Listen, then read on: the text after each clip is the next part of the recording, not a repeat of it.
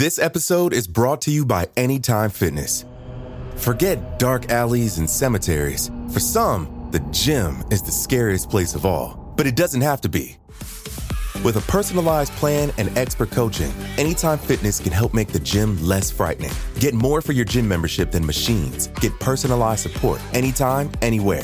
Visit AnytimeFitness.com to try it for free today. Terms, conditions, and restrictions apply. See website for details. It feels like we're all being told to go on this diet, take that supplement. Ozempic will give you depression, but you know what'll cure that? Weed. Or you could try to balance your hormones. At Science Versus, we're like, what the f*** is going on? Forget the crap online and listen to Science Versus. Just the facts. Oh, and a bunch of stupid jokes. What is a ghost's favorite fruit? Blueberries. That's Science VS. New season out on Spotify soon. After all of Stephen Russell's devious schemes and dramatic jailbreaks, he ended up in the last place one would think to look for him, Restful Acres Care Center. While in prison, Russell had been diagnosed with AIDS, and by all appearances, the disease had progressed into the final stages. Russell was a shell of his former self. The man who once robbed companies blind and plotted grand getaways now passed his days in a tiny infirmary bed as life slowly drained from his emaciated body. He no longer walked or spoke. His silver tongue, it seemed, had withered away with the rest of him. He could barely muster enough energy to write letters to his beloved Phillip Morris. Throughout his life, Russell's charm and intelligence had opened many doors that were meant to remain firmly shut. Now, he stood at the final exit, on the threshold of the great beyond. Stephen Russell was poised to pull off his greatest escape, but he had no intention of dying. Not for a while, at least, and certainly not without Phillip Morris at his side. Russell's last con, his pièce de résistance, would be to cheat death itself.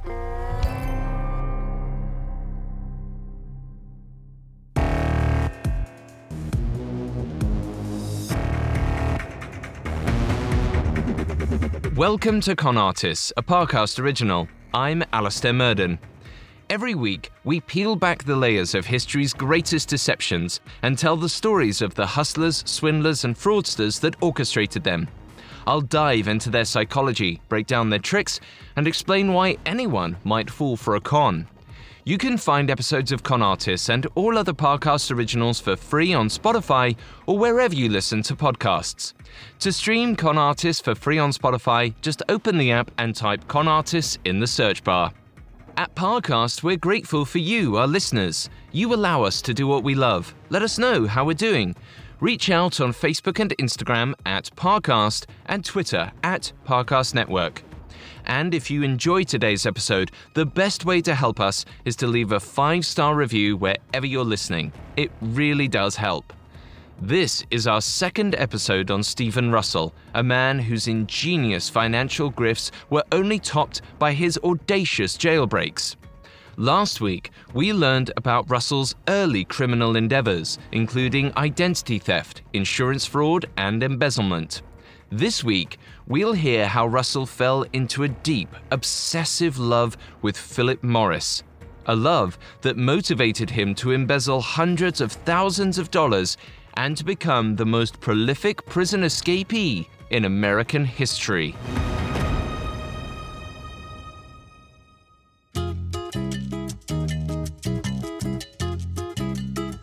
Stephen Russell and Phillip Morris had a meet-cute straight out of a movie.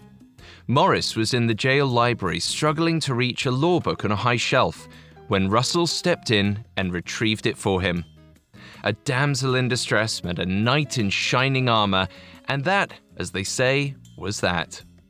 Russell felt an instant connection with Morris. There was something about him, perhaps his petite frame or his boyish blue eyes, that made it seem like he needed protection.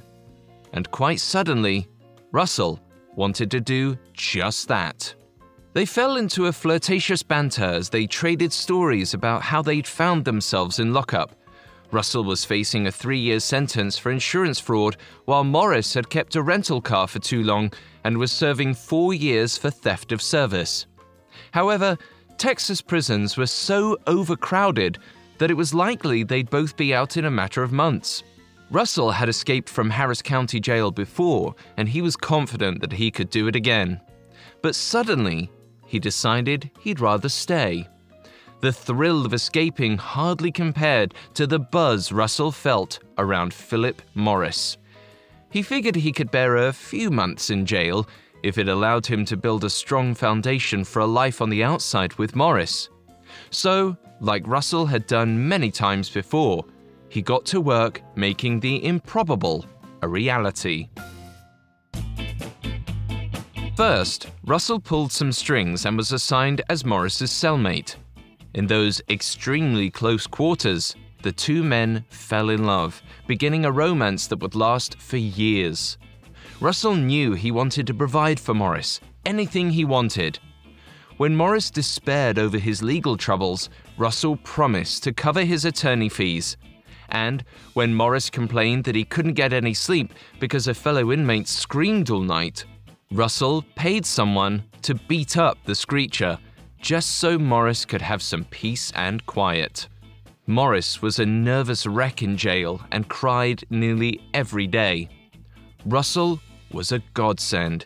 With his prior knowledge of the facility and unshakable confidence, he soothed Morris's bawling and kept him safe in a very dangerous place. The intense stress of being behind bars gave their relationship high stakes. There is evidence to suggest that a heightened state of anxiety can contribute to more intense attraction. In a 2003 study, psychologists Cindy Meston and Penny Froelich found that people who had just gotten off a roller coaster rated photographed individuals as more attractive than those who hadn't. Basically, residual excitement from the ride intensified participants' later experience of attraction.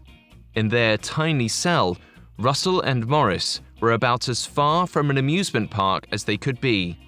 However, prison did provide plenty of emotional twists, turns, and sudden drops. Their harrowing shared experience might have intensified their feelings toward one another.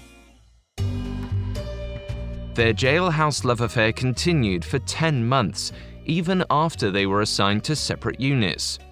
Then, in October 1995, Russell was released on parole. This should have been a happy occasion, but Russell was devastated to leave Morris behind. Morris still had 2 months left to serve.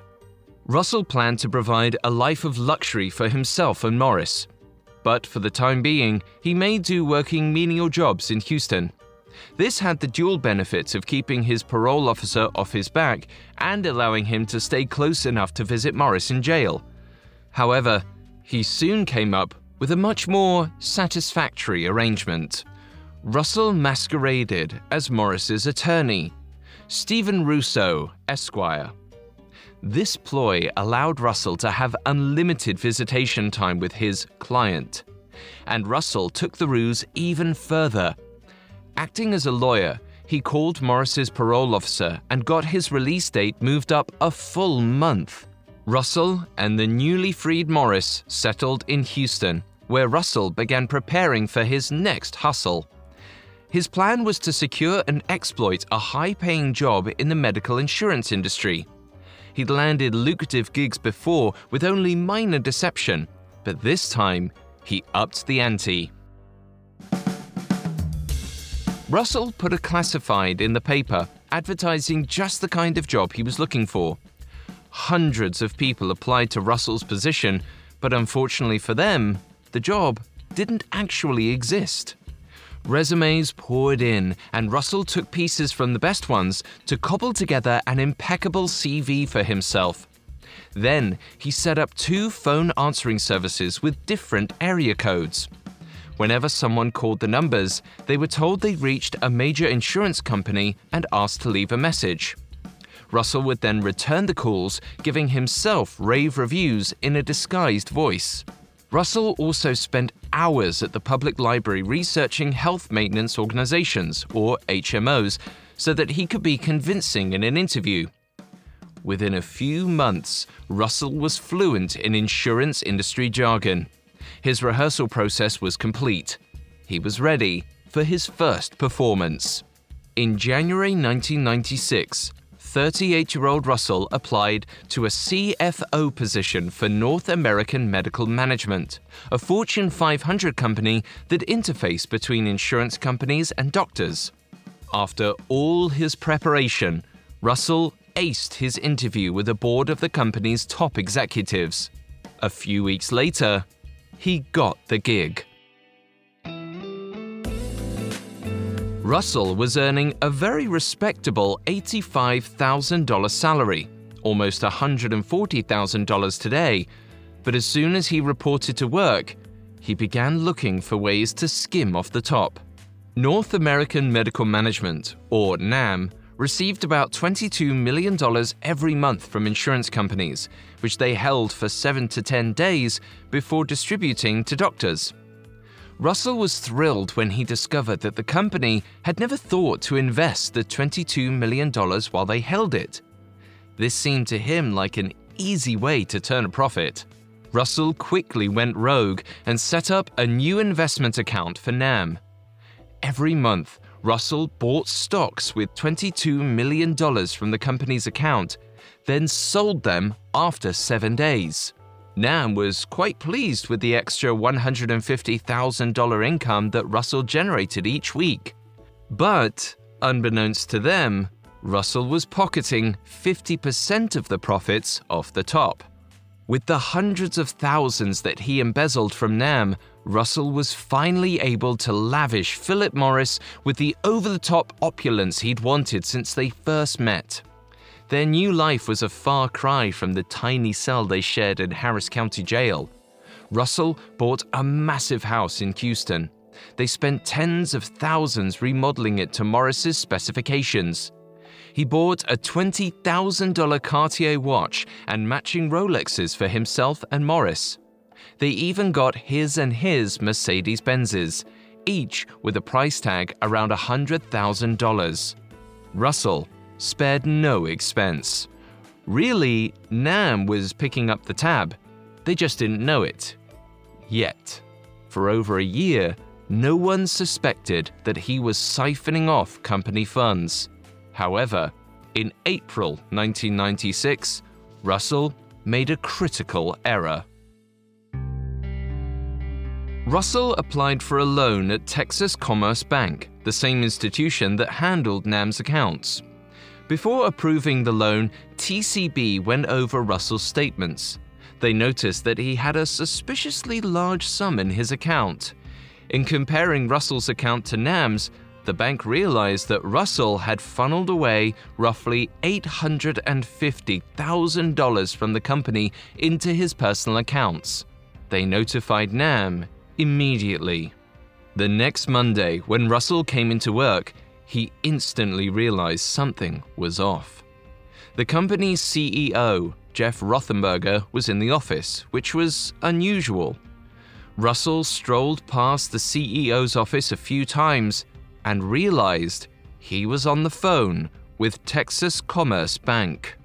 Russell grew concerned that something had gone very wrong, but he kept his cool as he ambled back to his office, packed up a few items, and shredded some documents. Then, on his way out, he slipped into the CEO's office and stole Rothenberger's briefcase. Russell walked out the door of NAM, never to return. When Russell broke into Rothenberger's briefcase, his worst fears were confirmed. The CEO had a meeting set for the next day with the Harris County DA. The gravy train had come to a screeching halt.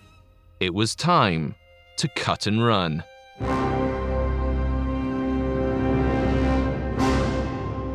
Next, Russell tries to outrun Johnny Law once again.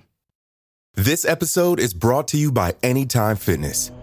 Forget dark alleys and cemeteries. For some, the gym is the scariest place of all. But it doesn't have to be. With a personalized plan and expert coaching, Anytime Fitness can help make the gym less frightening. Get more for your gym membership than machines. Get personalized support anytime, anywhere. Visit AnytimeFitness.com to try it for free today. Terms, conditions, and restrictions apply. See website for details. Now, back to the story. In April 1996, 38-year-old Stephen Russell's boss had just discovered that he embezzled over $800,000. Desperate to escape from the law, Russell raced home, called his boyfriend Phillip Morris, and confessed that their extravagant life had been funded with ill-gotten gains. It strains credibility to think Morris believed Russell bought the house and cars and jewelry and jet skis with just his CFO salary. But to this day, both Morris and Russell insist that he was completely unaware of his boyfriend's embezzlement scheme. The way they tell it, Morris was furious when he found out, and he wanted to abandon Russell before the police came after him too. This was Russell's worst fear. Even the prospect of going back to prison paled in comparison to losing the love of his life.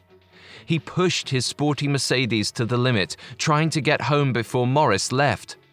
But even with his relationship hanging in the balance, Russell took care to stop at several ATMs on the way, withdrawing about $40,000 in cash.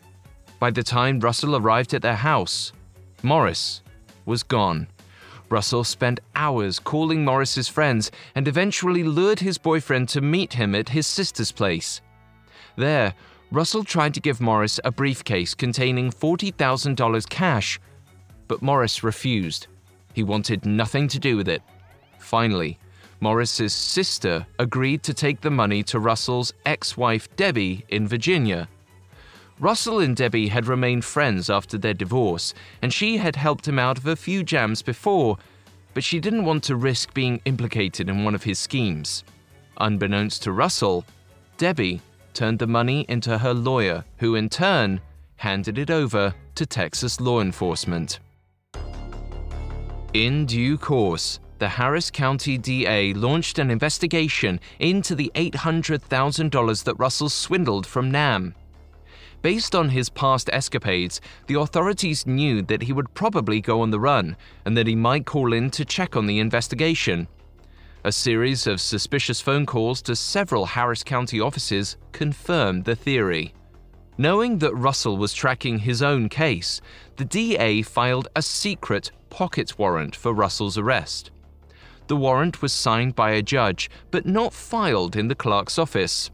This way, Russell didn't have a heads up that the cops were coming after him. On May 23, 1996, just 10 days after Russell fled from NAM, he stopped by his house to pick up a few things. Unfortunately for him, he was walking into a trap. Investigators arrested him before he ever made it inside. For the third time in 4 years, Russell found himself locked up in Harris County Jail. Both he and his boyfriend, Phillip Morris, were charged with felony theft. Morris was released after his friends posted his $40,000 bond. Russell, on the other hand, was a flight risk and had a much higher bond of $900,000. By this point, Russell was intimately familiar with the ins and outs of the bail process in Harris County. He planned to use this knowledge to get his sky-high bond lowered to something more reasonable. From his cell, Russell drew a mock-up of a court order which lowered his bond to a manageable $45,000. He then mailed it to a friend who typed up an official-looking version and sent it back. Then came the tricky bit. Russell had to get a clerk to enter his counterfeit court order into the Harris County system. On the day of his July 12th bail hearing, Russell smuggled his homemade get-out-of-jail card in his jumpsuit. As sheriff's deputies escorted him and a dozen other prisoners to the courthouse, Russell saw a woman walking by, carrying a stack of files. Jackpot. Russell waited until the woman had walked a distance away before he slipped his homemade bond reduction out of his jumpsuit and let it fall to the floor. Then he told a deputy that the woman had dropped it. The deputy picked up the official-looking document and said he would take it to the clerk's office himself, which was exactly what Russell was hoping for. Russell's bond hearing did not go well, but that was immaterial. With a hard copy of his phony bail reduction in the system, Russell only had to get the computer records to match. Russell needed to get in touch with the district clerk's office, but he knew they would probably look askance at a call coming from inside the jail. Russell avoided this complication by first calling a friend in Florida and then having the friend conference him in with the clerk. Once Russell was connected, he impersonated a judge and asked the clerk to lower his bond. Here, Russell took advantage of a well-documented psychological phenomenon. People are highly likely to comply with a request when it comes from an authority figure, like a doctor, police officer, or judge. A 1966 study by psychologists Hoffling, Brotzman, Dalrymple, Graves, and Price demonstrated this to startling effect. They found that when a stranger claiming to be a doctor called nurses over the phone and asked them to administer an excessive dose of an unknown drug to a patient, 21 out of 22 nurses agreed to do so. Since this kind of misguided compliance can happen in a situation with life and death stakes, it's no wonder that the clerk complied with a request she believed was coming from a judge. Once Russell convinced the clerk to lower his bail, the only thing left was to get a bondsman. This time, Russell masqueraded as his own lawyer, Roger Bridgewater. Under this guise, Russell called a local bonding company and said that he was trying to get his client bonded out before the weekend. Russell, as Bridgewater, promised to pay the bond first thing on Monday. Within 2 hours, Russell was free. As soon as he was out, Russell headed straight for his and Morris's home and shared the good news that he'd made bail. He left out the measures he'd taken to have it lowered. Russell knew he didn't have much time before the Harrison County clerk discovered his ruse. He wanted to make a break for it, but his heart wouldn't let him leave Morris behind. So, Russell asked Morris to come with him, but Morris flat out refused to run off with Russell. He wanted to take his chances going through the proper legal channels. Given more time, Russell probably could have persuaded Morris to join him, but he didn't have that luxury. So he got creative. Reaching back into his bag of telephonic tricks, Russell called the district clerk, this time pretending to be a sheriff's deputy.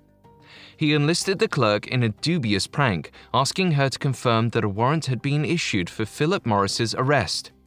Using every ounce of his conspiratorial charm, Russell convinced her to follow his lead. The clerk agreed, and when Russell called back with Morris on the line, she played her part perfectly, regurgitating the lie Russell had fed her. Genuinely terrified by the prospect of going back to jail, Morris agreed to go on the run with Russell. They planned to go underground in Florida for a while, and for that, they needed cash. The couple scraped together about $7,000 between them, but that wasn't enough for Russell. He desperately wanted to recover the $40,000 he'd sent to his ex-wife Debbie for safekeeping. Unfortunately for Russell, when he called her to ask her to wire the money, Debbie told him she'd handed it over to the police. And even worse, the authorities had tapped her phone, knowing Russell might reach out to her. Russell and Morris planned to meet up in Fort Lauderdale, thinking it would be safer to travel separately. Russell was lying low in a Florida motel when he heard someone bang on his door and yell, "Fire!" Russell knew this was an old cop trick. He was caught. Thinking fast, he called a friend to get word to Morris. Then, resigned to his fate, he opened the door and surrendered to the authorities. He was arrested and taken right back to the Harris County Jail. Russell had already escaped from that facility twice, so the guards didn't take any chances. They put Russell in arm and leg shackles whenever he was moved from his cell and made sure he was never allowed to use the phones without supervision. This time, Russell stayed put. In August of 1996, 38-year-old Russell pled guilty to felony theft charges for embezzling $800,000 from NAM.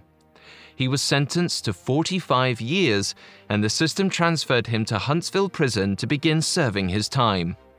Deputies cautioned the guards that Russell was slippery, but their warnings went unheeded.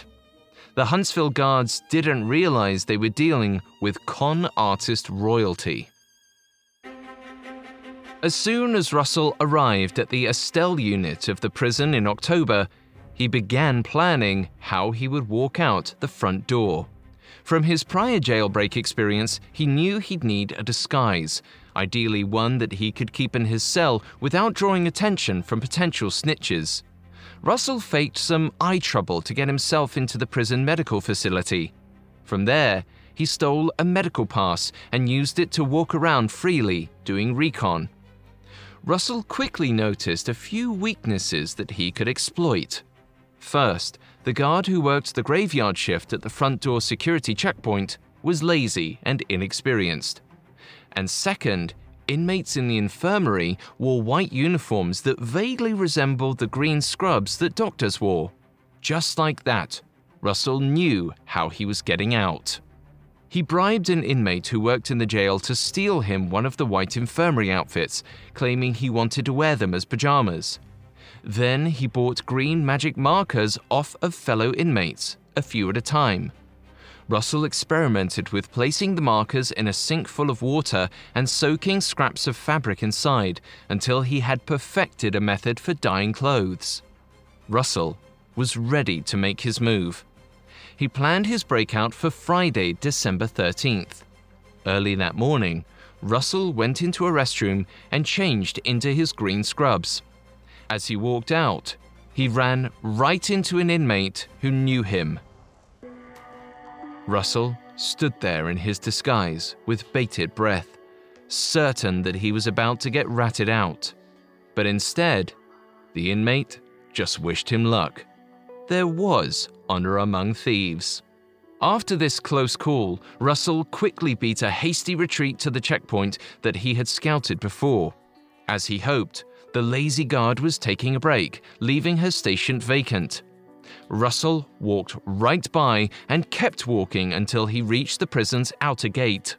Russell tried his best to appear calm as he waited for the guard to open the gate. When the guard commented that Russell's scrubs looked a little like prison whites, Russell played it off with a joke. "Well, don't shoot me." The guard laughed and let Russell through. He had done it again. Russell walked away from the prison and through the woods until he came to a house. Turning on his trademark charm, Russell convinced the man inside that he was a doctor and that he'd gotten into a car accident. He asked for a ride into town, and the man obliged. Then Russell spun the same yarn and got a taxi to drive him 75 miles to Houston. From there, Russell hit up his ex-wife and Helen Kemple, the mother of his old flame James. They each wired him $250, which he used to buy himself new clothes. As soon as he was presentable, he headed straight back to Phillip Morris. Once they were reunited, Russell and Morris resumed their earlier plan to run away to Florida. They had a friend drive them across the border into Louisiana, where they spent the night. But the next morning brought a new complication. While picking up breakfast, Russell caught sight of his mugshot staring back at him next to an article about his latest escape. Russell quickly tossed all the copies of the paper in a dumpster, but he knew it wouldn't be enough. He and Morris had to disappear, and fast. They decided against going to Florida since Russell had already been arrested there twice. Instead, Morris suggested they hide out in Biloxi, Mississippi, a transient sort of town where they could blend in with the crowd. Russell and Morris laid low in a Biloxi hotel while they figured out their next move. Russell studied classified ads from papers all across the country and decided that the best prospects were in Philadelphia. He walked to a payphone and called up Helen Kemple, who now lived in Pennsylvania, to let her know that he'd be in the area. But while they were talking, Helen said that she heard another man's voice on the line. Russell suspected that someone had tapped her phone. He raced back to the hotel where he and Morris were staying, but when he was still a few blocks away, he crossed paths with a U.S. Marshal and 3 police officers who were looking for him. Russell was arrested on the spot, while Morris was apprehended at their hotel. 2 hours later, they found themselves side by side, handcuffed to a bench in a Biloxi jail, waiting to be transported back to Texas. Coming up next, Russell heads back to prison, more determined than ever to escape. Now, back to the story. After a brief stint on the lam, master con artist 38-year-old Stephen Russell and his boyfriend Phillip Morris had been rearrested. They were sent back to Texas to serve time for embezzling nearly $1 million from a medical management company. Russell had 45 years to serve for felony theft, and Morris was serving 20 years for his own part in the racket. Russell was transferred from prison to deter any further escape attempts, but he was desperate to reunite with Morris on the outside as soon as possible. They wrote letters to each other, but Russell longed for them to be together in the flesh. So, in December 1996, he began preparing for his most involved escape attempt ever. Russell carefully researched special needs parole, a Texas program that allowed for the release of terminally ill inmates. He starved himself for 10 months, forcing his body to waste away to imitate the symptoms of AIDS. Russell had pulled a scheme like this 2 years prior, but this time he would take it all the way to the end. As part of his plan, he also created fake health records on the prison library typewriter and dropped them in the prison's internal mail system to be added to his medical file. Every few months, correctional officers transferred him to different prisons, hoping to thwart any further escapes. But this actually worked to Russell's benefit. Each time he was moved, he asked inmates working in the infirmary to update his charts with more dire test results. By the end of 1997, his condition appeared so dire that a prison doctor, Mohammed Amir, requested special needs parole on Russell's behalf. Incredibly, Dr. Amir took this step without running a single test on Russell himself. The doctor's glaring oversight might be partially explained by a phenomenon called truth bias. A 1994 paper by psychologists Michael Burgoon, Mark Callister, and Frank Hunsaker asserted that the unique attributes of the medical context may contribute to physicians developing a truth bias regarding information disclosed to them by their patients. Essentially, doctors tend to assume their patients are telling the truth when they report symptoms and ailments. This ensures that patients get the care they need, though it can mean a few malingerers like Russell slip through the cracks. This bias certainly worked in Russell's favor. In addition to requesting Russell be released from prison under special needs parole, Dr. Amir also petitioned the court to dismiss Russell's indictment for his 1996 prison escape on account of how close his patient was to death. In March 1998, 40-year-old Russell checked in to Restful Acres Care Center, a nursing home where the state of Texas sent terminally ill inmates to die. Most people who entered the facility didn't leave alive. But Stephen Russell was not most people. Using the nursing home's phones, he quickly set up an answering service in the name of a Dr. Rios. He then called Restful Acres as Dr. Rios and asked to enroll himself in an experimental AIDS trial in Houston. This was, of course, made up. Russell was released from Restful Acres on March 13, 1998, which was not only a Friday the 13th, but also happened to be Phillip Morris's 39th birthday. He had a cab take him to a dealership where he bought a car. He then drove straight to Houston, where Phillip Morris was serving his time. But Russell had a few loose ends to tie up before he could go see his boyfriend. He stopped at an office supply store where he bought a copy of the Harris County seal and a set of surgical scrubs. Then, posing as a doctor, he got some blank death certificates from a funeral home. A few days later, Restful Acres received the sad news that Stephen Russell had passed away, complete with official documentation. Russell had to die so that his relationship with Phillip Morris could live. As soon as he could, Russell called Morris in prison. He pretended to be a lawyer, and with his attorney-client privilege, he secretly informed Morris that he faked his death. He promised to see Morris soon. Now that he had gotten himself out of prison, his top priority was freeing Morris. Russell believed that a high-powered attorney could get Morris acquitted on appeal. To get his hands on the kind of money he needed for Morris's legal defense, Russell fell back on his old habits of identity theft and bank fraud.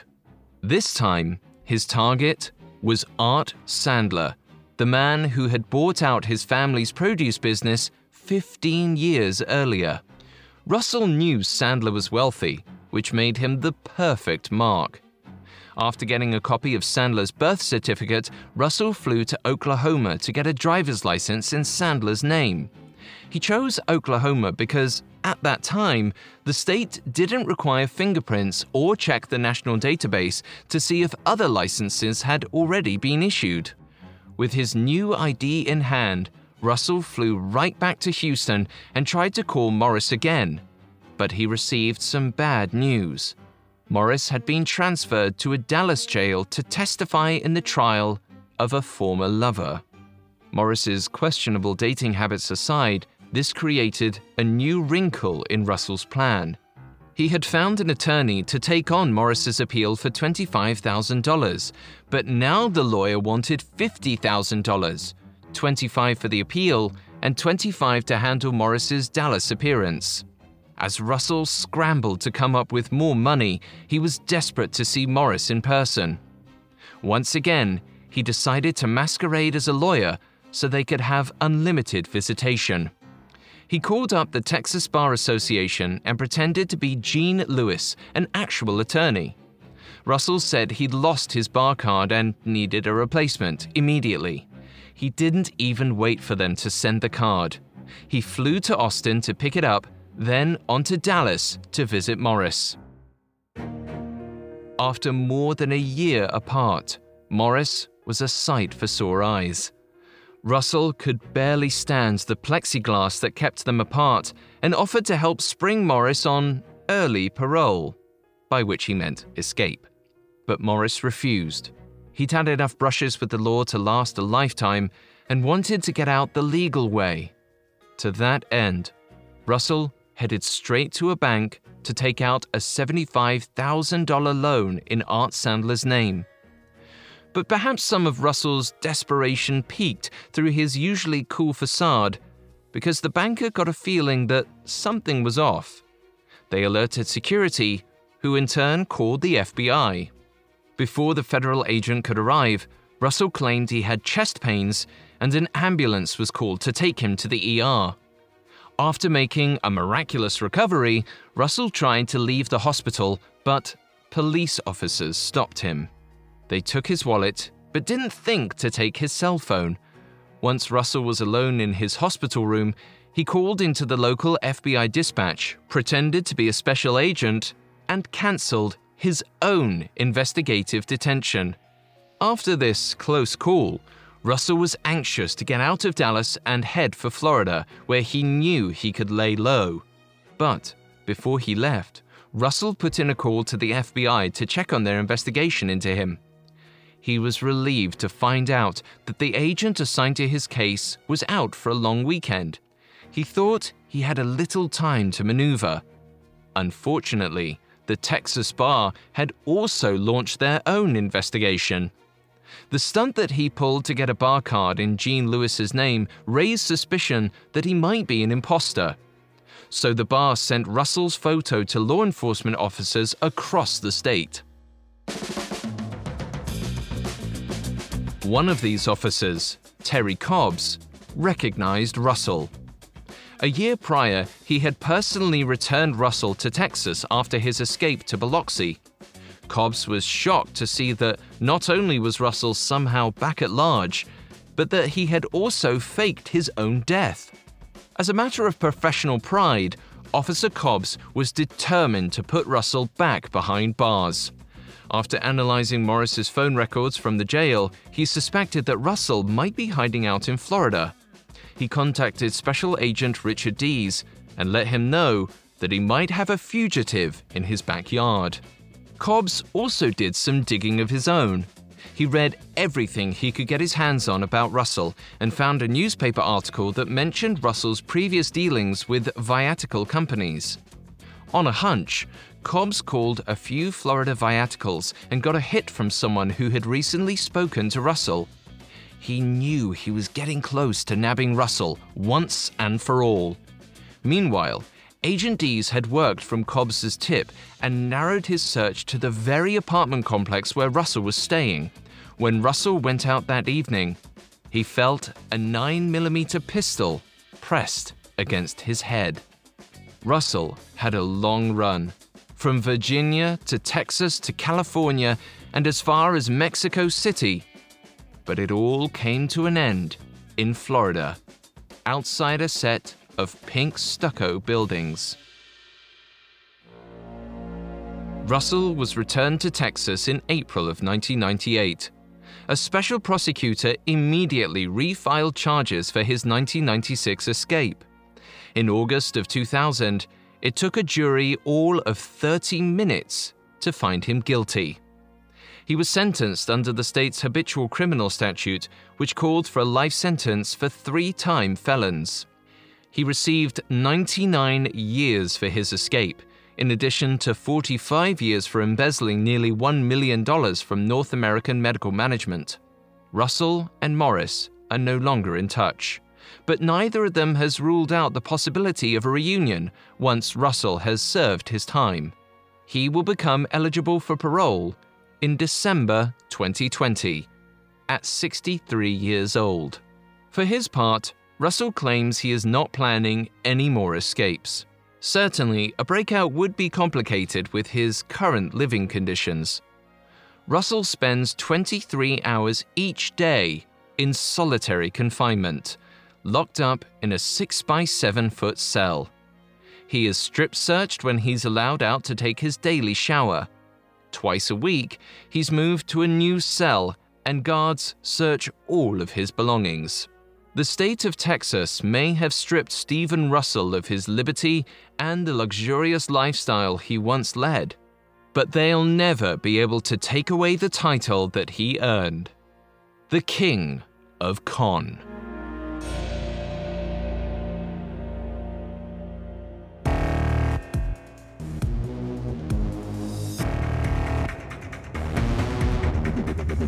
Thanks for listening to Con Artists. We'll be back next week with a new episode.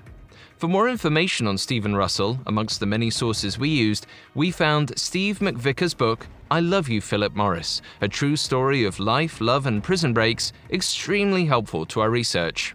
You can find all episodes of Con Artists and all other Parcast originals for free on Spotify. Not only does Spotify already have all of your favorite music, but now Spotify is making it easy for you to enjoy all of your favorite Parcast originals, like Con Artists, for free from your phone, desktop, or smart speaker. To stream Con Artists on Spotify, just open the app and type Con Artists in the search bar.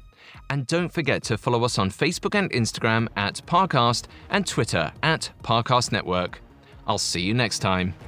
Con Artists was created by Max Cutler and is a Parcast Studios original. It is executive produced by Max Cutler. Sound designed by Dick Schroeder, with production assistance by Ron Shapiro, Carly Madden, and Aaron Larson. This episode of Con Artists was written by Noni Okwalagu, with writing assistance by Abigail Cannon. I'm Alistair Murden.